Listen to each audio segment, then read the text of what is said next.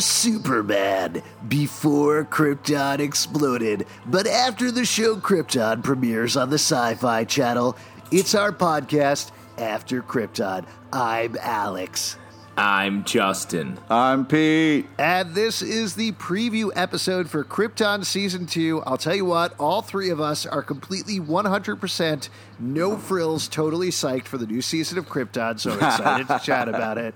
100% kneel before pod. Before we get into it, there are a bunch of ways you can subscribe to the podcast. Again, there's the preview version that we're going to roll out in a bunch of our regular podcast feeds, but the regular podcast is just in the After Krypton feeds, so you can subscribe on iTunes, Android, Stitcher, Spotify, Radio Play, or the app of your choice. Please go there, subscribe, rate the podcast, like it, leave a comment. All of that helps us off. And we are going to be rolling out new episodes of Krypton after every single episode of the show airs on Sci-Fi. So you can check them out as they happen, all of the Superman-y action. But before we get into it, let's give a very brief recap of what's going on, because there's kind of a lot you need to know, and also maybe not that much you need to know. This takes place hundreds of years before Superman. It focuses on Superman's grandpa, Seg.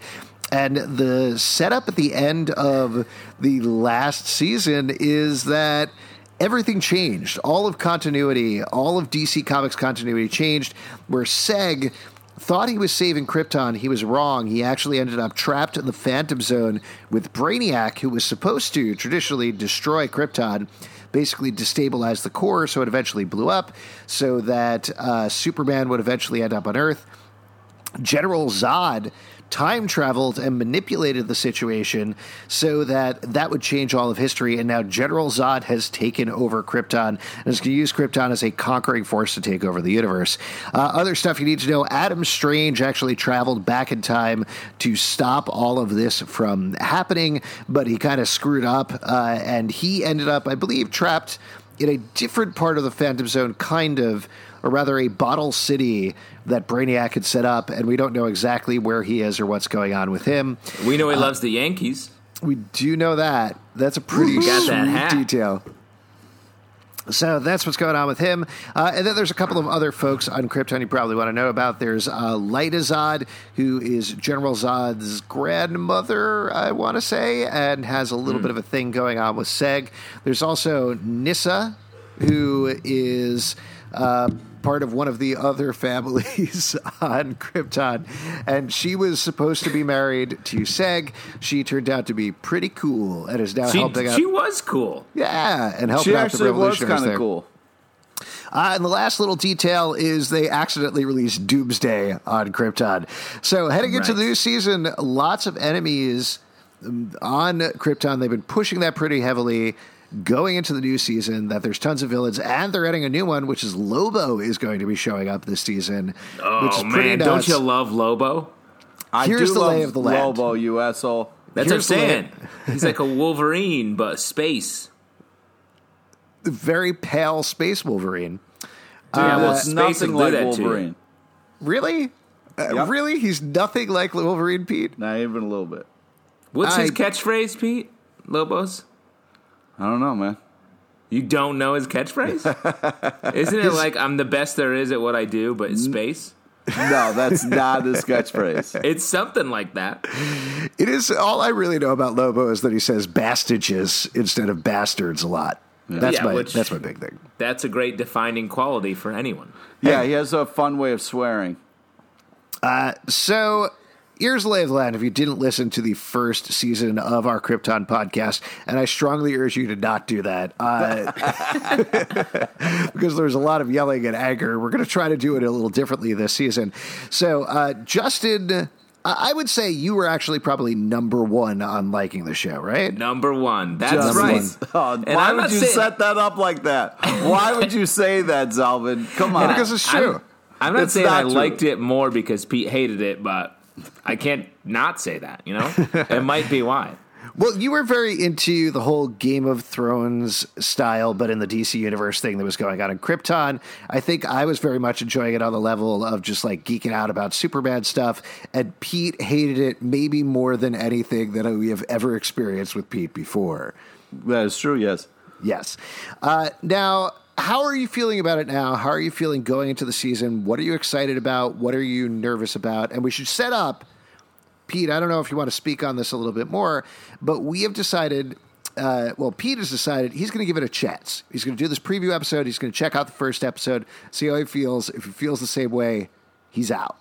Right, Pete? Yeah, because me and Zalvin had to talk about it, and he's worried about my anger towards the show hurting, everybody is. Yeah. The only reason I'm worried about it, Pete, is because it was very unpleasant last season. But other than that, that's fair. That's fair. Otherwise, it's absolutely fine. I don't want to make your job not fun. No, it's all good. Justin, what are you looking forward to? How are you feeling going into the season? Well, I mean, what I did like about last season was it really just went for broke. They threw all this stuff on the wall. They got crazy with mixing up all these villains and all these different storylines. Took a lot of risks on a show that felt like it could have just been sort of warmed over Superman, pre-Superman story. And instead, it got pretty wild. There was some really high emotional stuff. The cult on the planet was really interesting. I love the sort of love triangle between Seg, Nyssa, and Lyta. You love a goddamn love triangle. That's all you want in life is love triangles. What do you want, a love square? You want a love line segment? That's no fun. Mix it up. I agree with you, Justin. I think I was pretty into that stuff as well last season. Somebody on our Patreon Slack put it very well, though, particularly given the promo for the new season, that the show's ambition never matched its budget. It wanted to be Game of Thrones, but it's on a Sci-Fi Channel budget, and it doesn't quite get there. I was listening back to the last episode of the podcast, which was actually very weirdly just me and Pete. That is weird. We were talking about how Doomsday did not look great at the end of the season. The idea of Doomsday being let loose on Krypton, I think, in my opinion, is great. That's insanity to have Seg, who does not have superpowers like Superman, having to fight Brainiac, Zod, and Doomsday is insane. I love that in theory, but the execution of it, they weren't able to quite get there. But that said, I'm curious to see if they can break the show in the same way this season. What do you think? Yeah, I mean, this is a scrappy show, and I think they know they're sort of on the outskirts of comic book TV. So hopefully they realize that, and they're going to take even bigger risks with what they're doing. I mean, we talk a lot about, we watched this show Cloak and Dagger, which is on Freeform, and that show is sort of in the same spot a little bit. It's a little bit on the outskirts, so they'd take bigger swings with the storyline and the choices they make, and that's exciting. I would like to just say, and caveat to that, a little bit of you need to realize what your budget is and what looks good. Because Cloak and Dagger kind of started a little weird looking, but kind of realized, okay, we can't try over-the-top effects. We got to do more just kind of regular effects and kind of make some creative choices with stuff. Do some animation, do some other. It's it's based on a comic book. Have some fun with it, but don't put something on air that doesn't look good.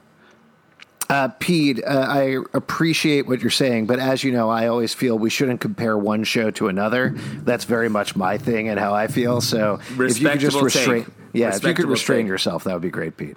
Hey, fuck you, Zalvin. Yeah, I mean, we'll see what they do. There is a lot of running around outside, and I think as I've thought about it, I've soured on those aspects of the show over time. It's been, I think, almost a year at this point. It's been a really long time. You've soured over time? Yeah, I've soured over time a little bit on the show. All right, milk. Yes, all right, human milk. What are you talking about? Do you know what also sours? Sour Patch Kids, the most delicious candy known to man. They get more sour? Bold stance. After a year? I like to take some of my Sour Patch Kids and put them in my milk, and I call it a double sour. Justin, I knew you'd bring milk into it, milk. The classic milk move to talk about milk. All he's saying is that the show started off kind of well and then went off the rails a little bit and was hard to watch at the end. No, So that's not what I'm soured. saying. I think that as other shows have come out, I've come to realize that what was getting me through was the geek quotient.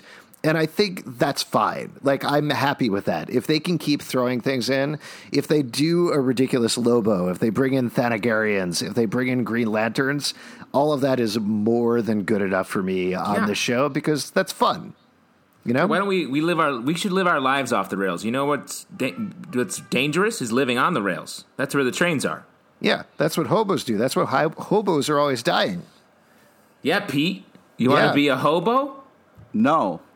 Or you want to be a man. Well, I don't know why you're calling me a hobo for just calling out the fact that that it got weird at the end and made some bad choices, and here we are. I'm hoping they can right the ship. I'm going to give it a fresh start, but if it starts to get bullshit, I'm out. The reason we're calling you a hobo, Pete, is, and people can't see this, you have a bindle right now that is full of cans of beans, and as soon as we get off this podcast, you're going to start playing a washboard that's next to you. Yeah, Don't forget my harmonica. Here I am trying to do a podcast with milk and beans. What are we doing here? It's Milky and the Beans on the podcast. Oh, man.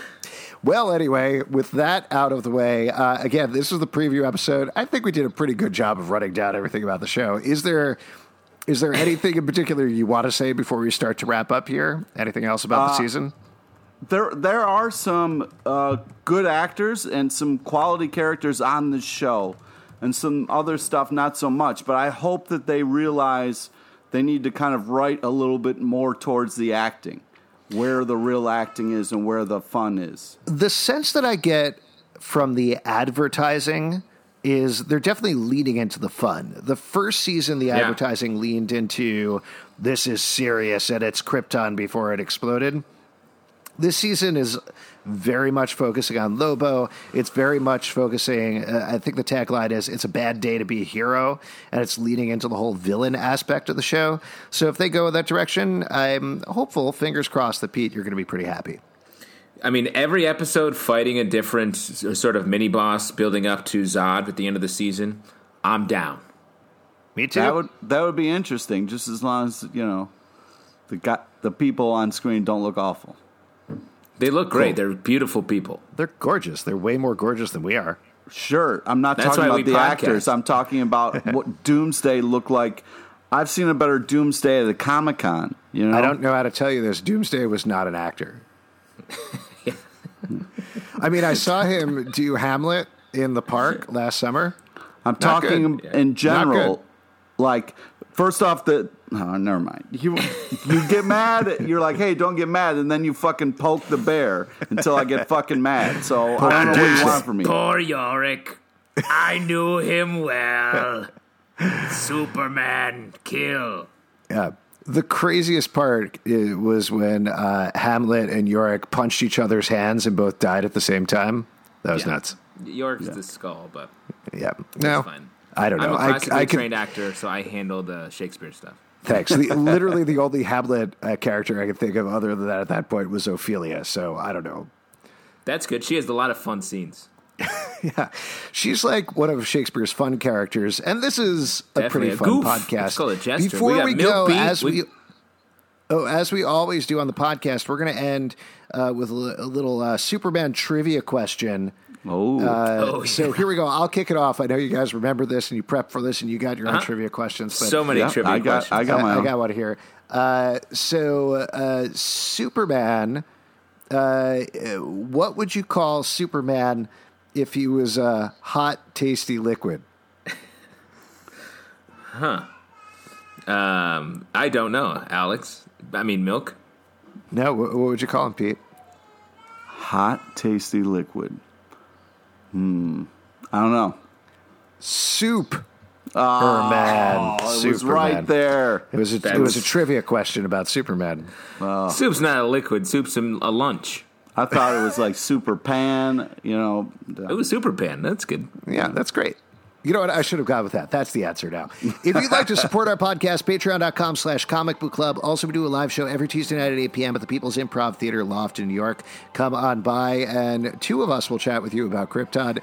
Also, as mentioned, we'll be doing this every single week, but please make sure to subscribe in advance to the After Krypton feed on iTunes, Android, Spotify, Stitcher, Radio Play, or the app of your choice. Pete, what else do you want to plug? Friend us on Facebook so you get to know about the amazing guests we have on our live show. Follow us on Twitter at Comic Book Live. You can also follow us on @After Krypton. We have a dedicated feed for that. We'll be putting up photos and other things as well. ComicBookClubLive.com for this podcast and more. And we'll see you after Krypton. It's Milk, Beans, and Shakespeare signing off.